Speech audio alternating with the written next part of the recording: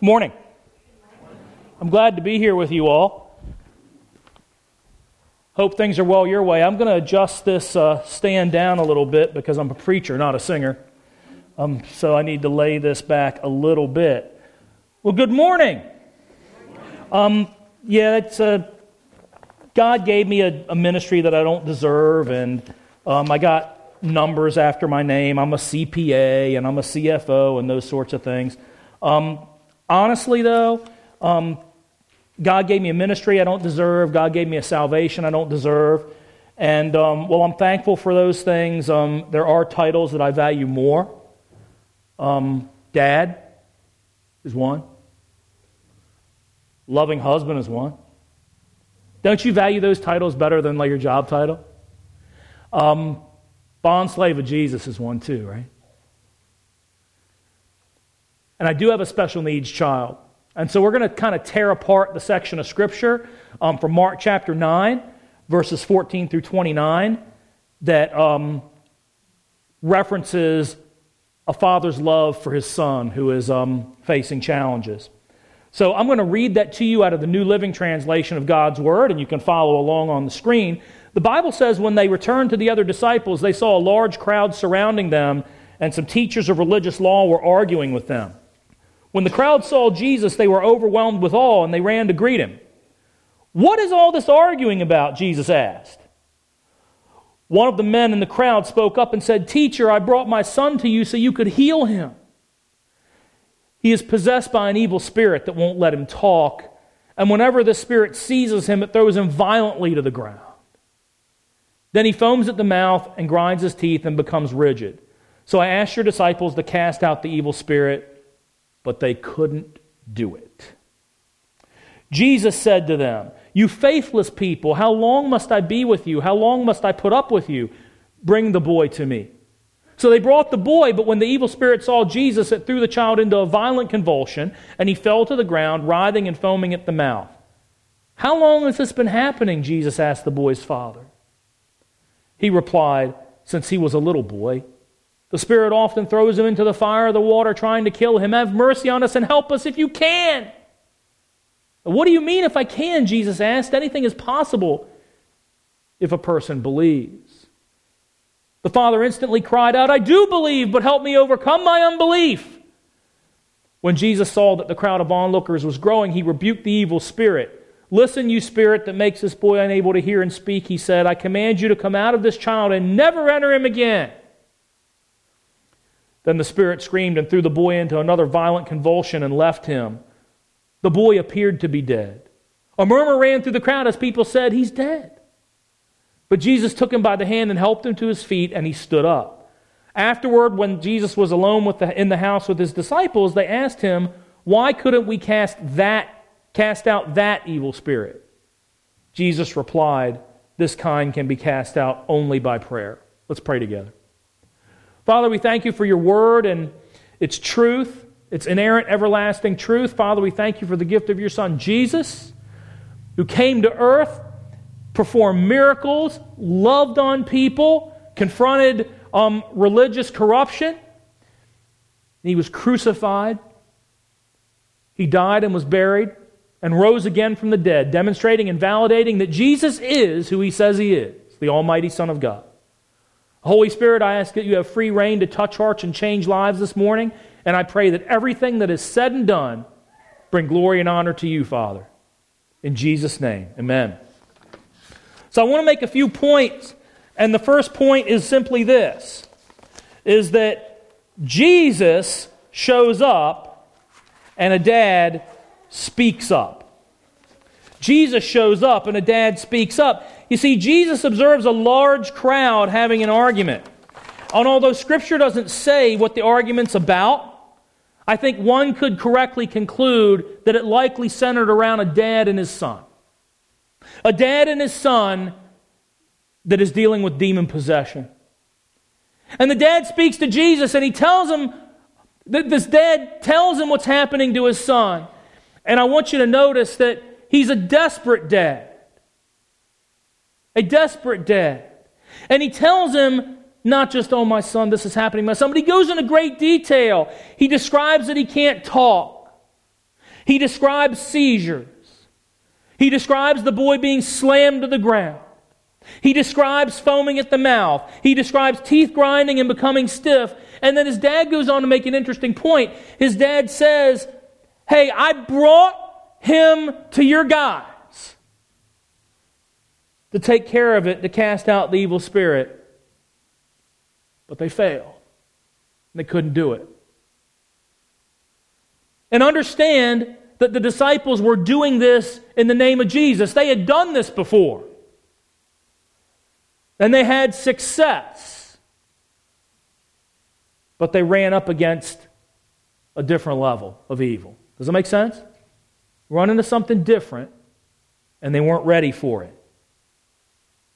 I want you to see that the dad describes a situation and describes what was just probably another failure in a long list of letdowns regarding the boy he loves. It's just more reinforcement for dad that the situation is hopeless. It's never going to change. More reinforcement that the boy he loves is never going to be well. It's never going to change. So can you imagine dad's disappointment? Jesus is there. The disciples tried to bring healing. The disciples failed. And it's just another crushing blow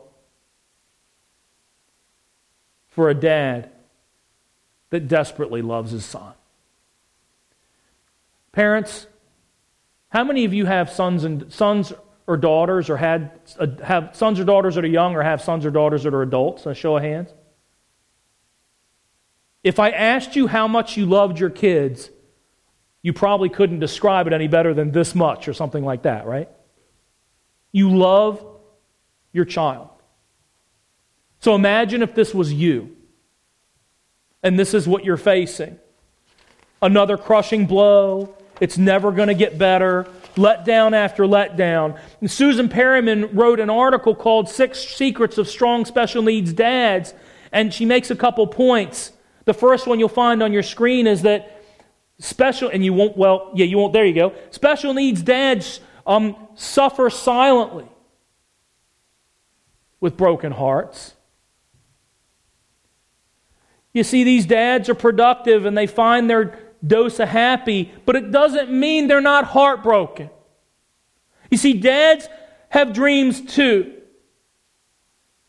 And a lot of times when this child is born and they find out that it's a disabled child, they have to redefine those dreams. And those dreams get wiped out. She goes on to say, I watch my husband wipe away single stray tears at unexpected moments. I can feel the grief in his quiet breathing at night. When he's awake when he should be sleeping, I feel the heaviness in his heart when we talk about the future and his fear that he won't be there for his child. When other men hear him speak in detail about his amazing child, often the other men don't say anything, and sometimes they even apologize. Special needs dads also struggle with being the protector. You see, we as men want to fix everything, right? So my wife comes to me and she's upset and she wants to talk. I want to fix it, and all she wants me to do is love on her and hear her. But we as men like to fix things. And special needs dads struggle with being the protector. You can't protect your families from harms. There's too many forces. And special needs dads have this in their face all the time.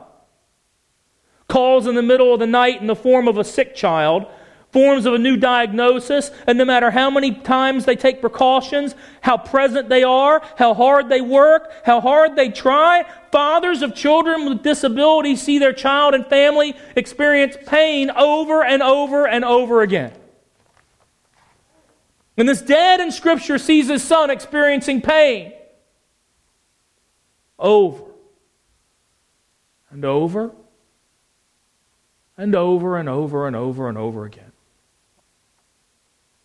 And he couldn't fix it. About 2 years ago, my son, who has severe autism and who's nonverbal, entered puberty. He's 15 now. And something strange happened when the autism collided with the puberty. And that is, he became very violent overnight. Showed no evidence of this before. Began to physically assault me and his mom, Shelley, and his caregivers at school. So much so that the day before he was hospitalized, in a period of 20 hours, which included 8 hours of sleep, he attacked Shelley and I 20 times. I know this because we logged it down. I bear hundreds of scars on my body. My wife bears more. My wife's arms are so cut up you would think she had a skin disease. We ended up having to put Jimmy and Kennedy Krieger in the inpatient program for 4 months. Thank the Lord Jesus, he's doing better. He's on some meds, and we do experience aggressions from time to time. But I went into that place, and I saw something interesting. I saw children with autism that would literally have to wear helmets because to keep themselves from punching their face in, their own face in. I saw one child with padding from the top of his head to his feet because otherwise he would hurt or kill himself because he would physically throw himself into walls.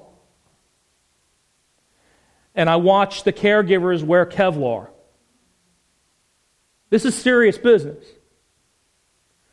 So, moms and dads, when you were in the hospital and you held your baby boy and girl, you might have said, this is Melanie, or this is Joey, or this is Timmy, or this is Jill. And maybe one day she'll be a doctor or a lawyer, or maybe he'll be a preacher or a architect. But I can tell you, no mom and dad holds their child in the hospital and says, I can't wait till he or she's a teenager so he can beat me up. Can you imagine this dad's pain? Because a lot of times we read Scripture and we just don't understand or don't embrace the emotion that's behind it. This dad is in pain. He's watching his son being killed in front of him. And he can't do anything about it. Jesus comes on the scene, and he instructs that the boy be brought to him. And Jesus does what only Jesus does, which is he begins to work. And so the boy was brought to Jesus, and the evil spirit sees Jesus, and Scripture says in the second half of Mark 9:20 that when the evil spirit saw Jesus, it threw the child into a violent convulsion, and he fell to the ground, writhing and foaming at the mouth. So let me ask you this. If I'm here at church with you, and you don't know me, and my son starts having a seizure, you're likely to do one of two things. You're likely to either stand there and not know what to do, or try to come to the aid of my son, right? If you look at Scripture, Jesus didn't do either of those things. But it does say he started talking to the dad. Don't you find that interesting? He didn't rush to the boy immediately. He began to talk to the dad. He asks him, how long has this been happening? So I want you to imagine the implications of the question. Hey, Dad, how long has your son been experiencing this horror? Hey, Dad, how long have you been in this pain? You see, because Jesus just doesn't love the boy, he loves the dad.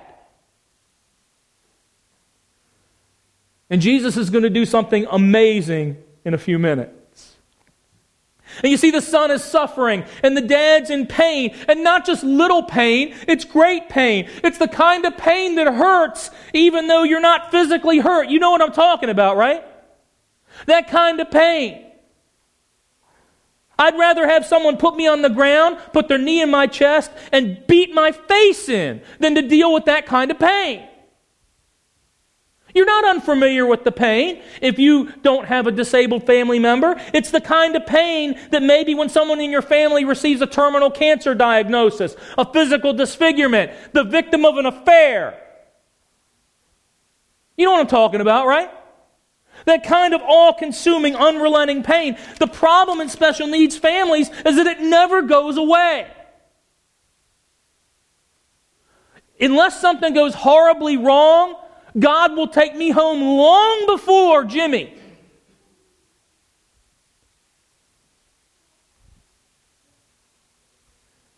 It's this kind of pain that if it's not managed properly, it will destroy you. It's that kind of pain. I know we don't like to cry in front of people. I get that, we're dudes. But it's a kind of pain that causes you to cry when you're not expecting it. Maybe when you're alone. The kind of pain that causes you to weep as you scream towards God, "Why him? Why not me? I'm big, I can take it. Why him?"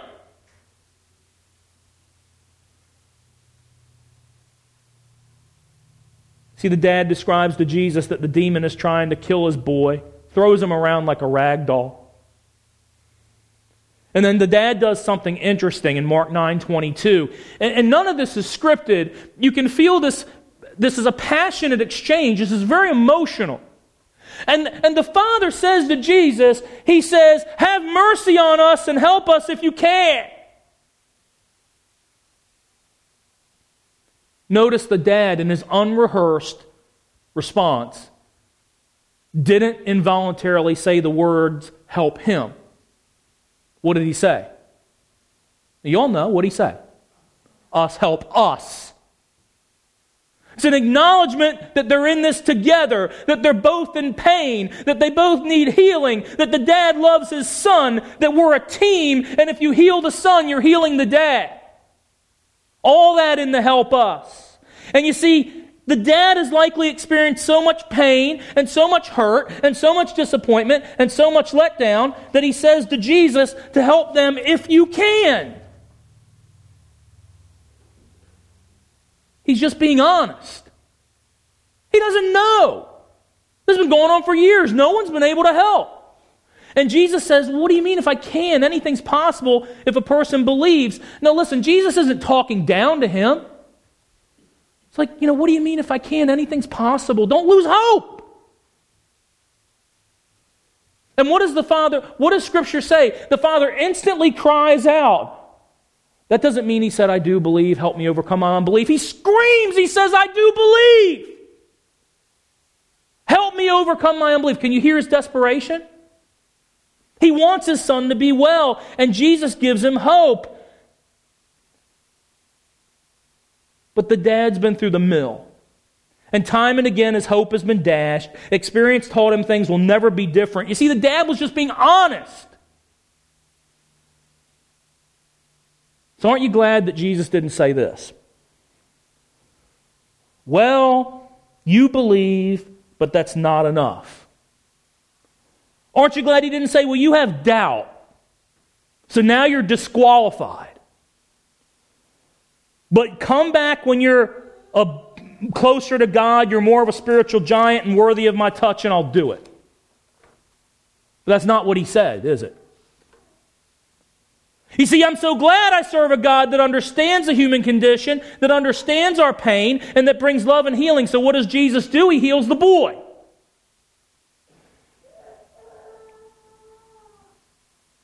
Jesus said, "Listen, you spirit that makes this boy unable to hear and speak, I command you to come out of this child and never enter him again." Now I want to show you something interesting. You remember when Jesus says in another part of Scripture, hey, you cast out a demon, he goes out searching for more, and he may bring back 7 more evil than himself? What does he tell this demon to do? You ain't coming back. Ain't happening here. Go take it somewhere else. Ain't happening here. And can you imagine the boy is free and the dad is free? Because Jesus not only healed the boy, he healed the dad. Jesus truly did help the us, right? He truly did. But you see, you should understand, you ever heard the phrase, different levels, different devils? You ever heard that phrase? Different levels, different devils? Not all evil is created equal. The best way to describe it, it's one thing for me to say something bad about you, it's another thing to blow your brains out with a gun. Right? In God's sight, it's both evil, but we know one has more consequence than the other in this world. That makes sense to you, right? So different levels, different devils. And so what's happening is Jesus is addressing something. The disciples said, why couldn't we cast out that evil spirit? And Jesus says this kind can only be cast out by prayer. Some versions say prayer and fasting. The point is this. Hey dudes, you need to ramp up your prayer life. You need to be drawing closer to God. You see, because not everything that happens in life is on your day timer. You're not going to look at your phone that's got your calendar and appointments on it and say, God just says 5 years from now I'm going to get liver cancer. Or 8 years from now my spouse is going to have an affair and walk out. Or 4 years from now I'll lose my job. Or next month my son's going to be in a fire and be disfigured. Or 2 months from now someone's going to rape and murder my daughter. Those things don't show up on your day timer. We live in a fallen world, and Jesus says you have to be prepared. And the disciples couldn't handle it because they weren't prepared. They might have been casting out evil spirits in Jesus' name before, but it's one thing to do it in Jesus' name. It's another thing to be drawing closer to Jesus and embracing all that He has for you. Does that make sense? We understand that. That's important. Hey guys, you need to walk more closely with God because you weren't ready for that. So I'm going to give you a homework assignment. Can I give you a homework assignment? Here's your homework assignment. I want you to do 6 things. And they're all just today. They're just today. I'm going to ask you first to spend more time with God today. Just today. If you normally spend 5 minutes with God, spend 10. If you normally spend an hour and 5 with God, spend an hour and 10. Spend more time with God today. See, because today turns into tomorrow and tomorrow turns into the next day. Do you know it takes 6 months to develop a habit but 2 weeks to break it? Did you know that? 6 months to develop a habit but 2 weeks to break it, which means if you care about somebody and they're not in church for 3 straight Sundays, you need to call them. That's another sermon for another day. Second, I'm going to control my speech today. Today I'm going to control my speech. I'm not going to say the things that I want to say if they're not God-honoring. I'm going to control my tongue today. Third, husbands and wives. I want to ask you to love your spouse more today.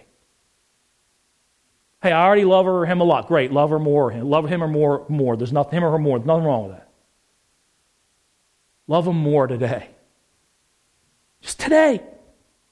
If you have kids, whether they're adult kids or not adult kids, love your kids more. Love your children more today. I'm going to honor God in my work today. Whatever I'm doing today, whether it be work for my employer, work for my home, work in the church, I'm going to honor God in that today. And finally, which is the most important, I'm going to be controlled by the Holy Spirit of the living God today. Today, I'm going to hand control of my life over to the Holy Spirit of the living God.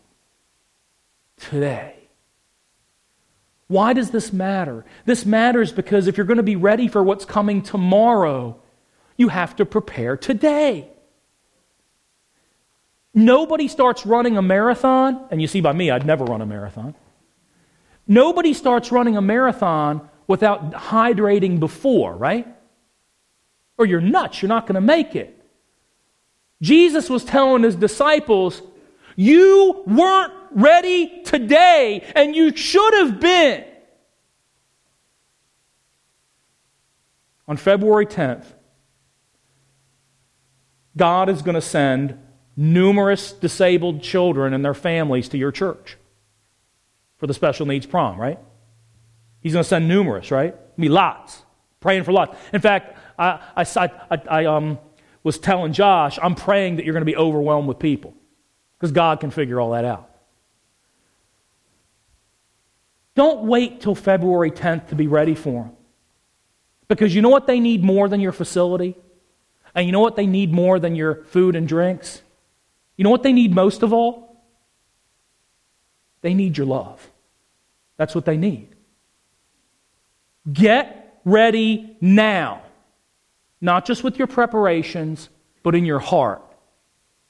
So when they come, you're ready that day, which on that day will be today.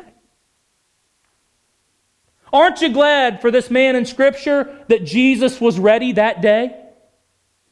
You see, Jesus is always ready, and you can trust Him. Be ready for whoever God puts in your path. And remember, nothing is too big for the God who spoke the universe in existence. Let's pray together. Father God, we thank you for your word, and we thank you for its truth, its inerrant, everlasting truth. Father, we thank you that Jesus is real. We thank you that you offer salvation in Jesus. And I pray that if there's anyone here that doesn't know Jesus, they would make that commitment today. And Father, for those of us that do know Jesus, we ask that you forgive us where we fail you.